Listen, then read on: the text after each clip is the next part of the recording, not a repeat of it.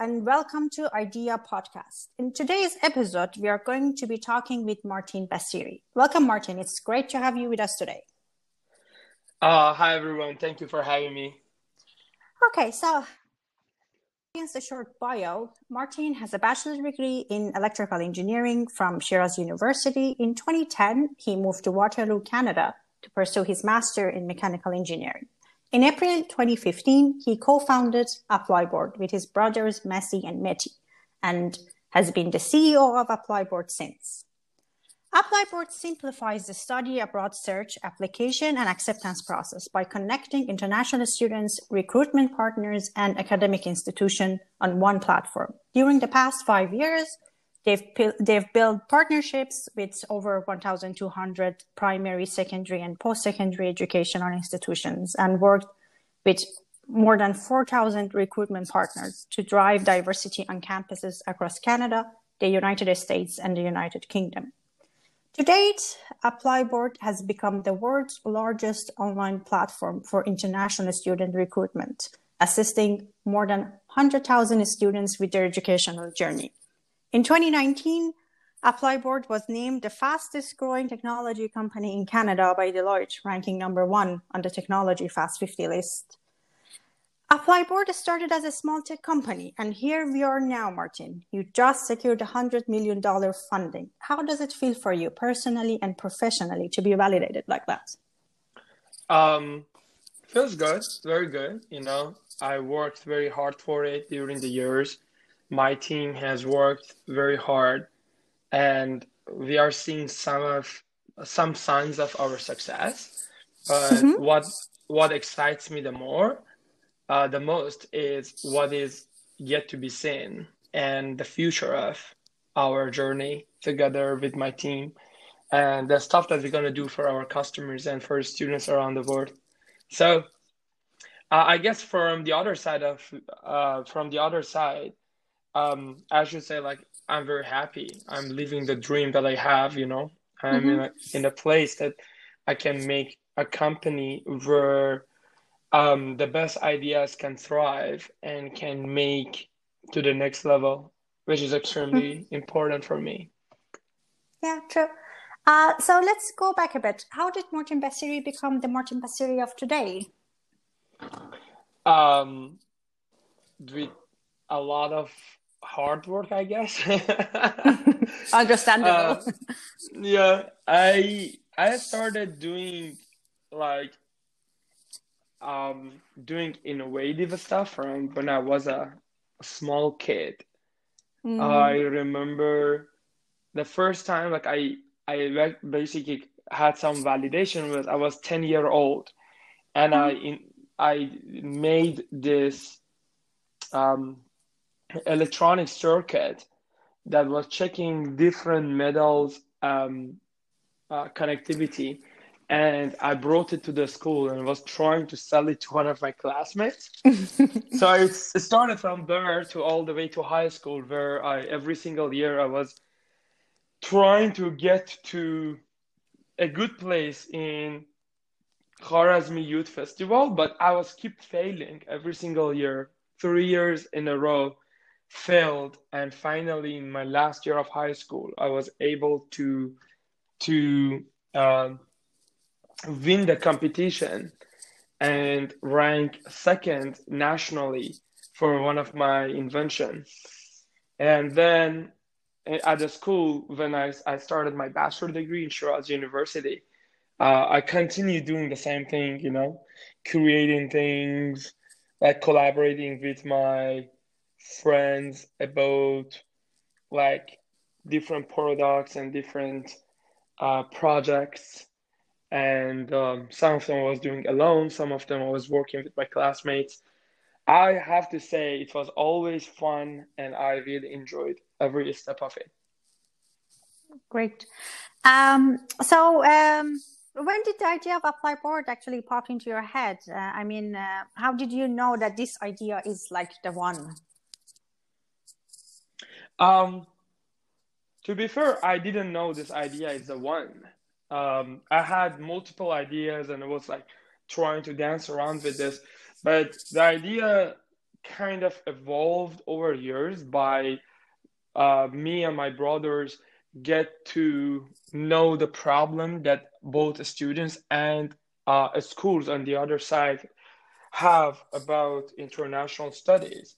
From one side, students have huge problem of finding the schools that is suitable for them, finding the resources, running through the admission and everything else. And on the other side, it is the schools that they want to recruit the best students from all over the world and to be able to have them on their campuses. And yeah, so it was like it wasn't ever a one-sided problem, but Mm-hmm. something happened in 2015 and we kind of like decided, you know what, let's jump on this and solve this. We didn't know where it's gonna be or how big it's gonna be. We just knew customers have this problem, so we Mm-hmm. try to work on it. Okay, I understand. So on this journey, on this like as you said, it's kind of like an evolving was kind of an evolving idea. Have you doubted yourself?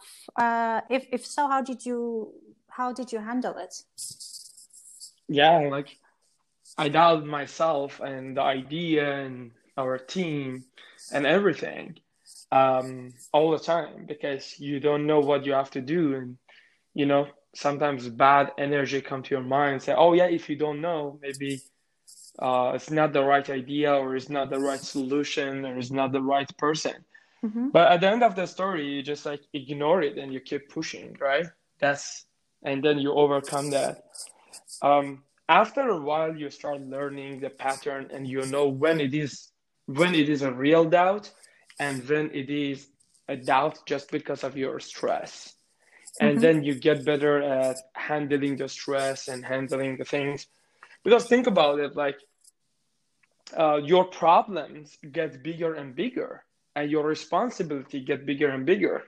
Like I right now, Applyboard have like over 500 employees, and when COVID happened, um, I was worried about what happened to my employees Mm-hmm. and all of that. So your problem just get very much bigger when something like this happen or when you are growing. But it's good because it allow you to focus and to do what is right to do, and you learn. That's one of the best thing about entrepreneurship. You learn the things that you would never ever imagine you can do it. Yeah, I understand. How about failures? Um, did you? How did have you experienced failures? And how did you deal with failures?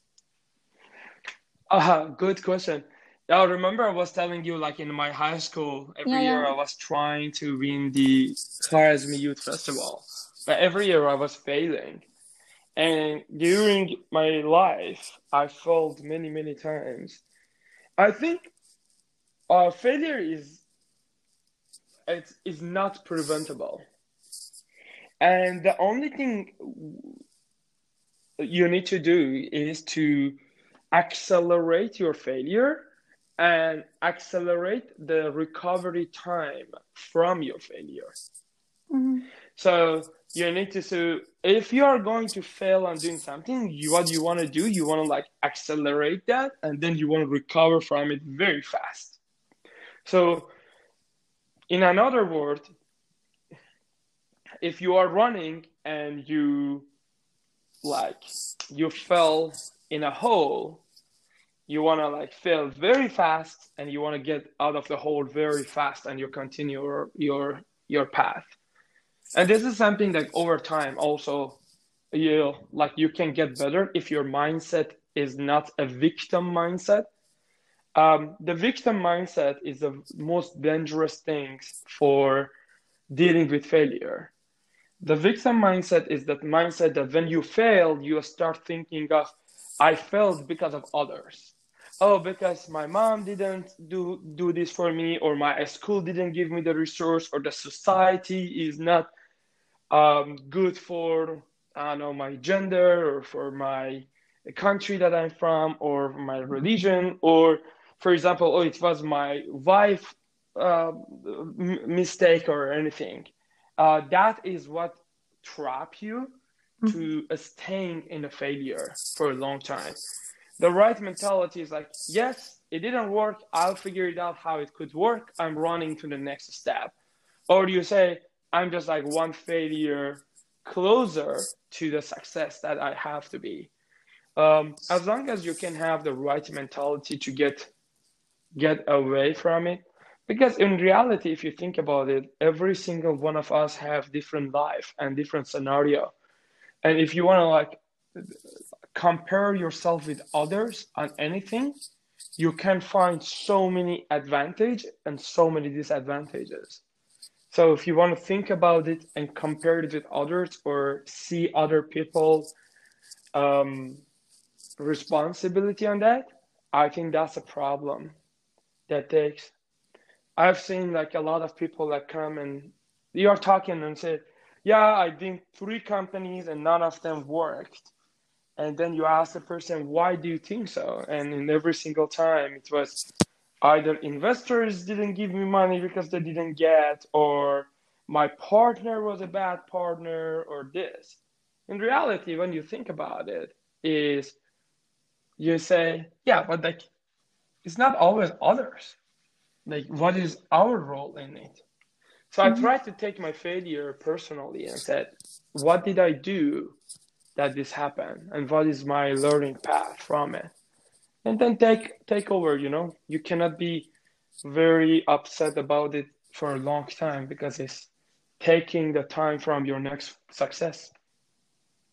Yeah, it's just basically being persistent in being persistent, and just have the eye on the goal and keep pushing. Yeah, I call success 3P: passion, persistence, and planning. Yeah, that I think if you look at it that way, then it really helps to just move forward when things are not going your way. Correct. Yeah. Okay, let's just talk about Applyboard more. How did you build your team? Say it again. How did you build your team? With a lot of trust. So we weren't that experienced in building a company. We had some experience, but not much experience. So in building our team, we trusted people, and we were also lucky that most of the people who we hired were like fundamentally right human being, and they were able to grow.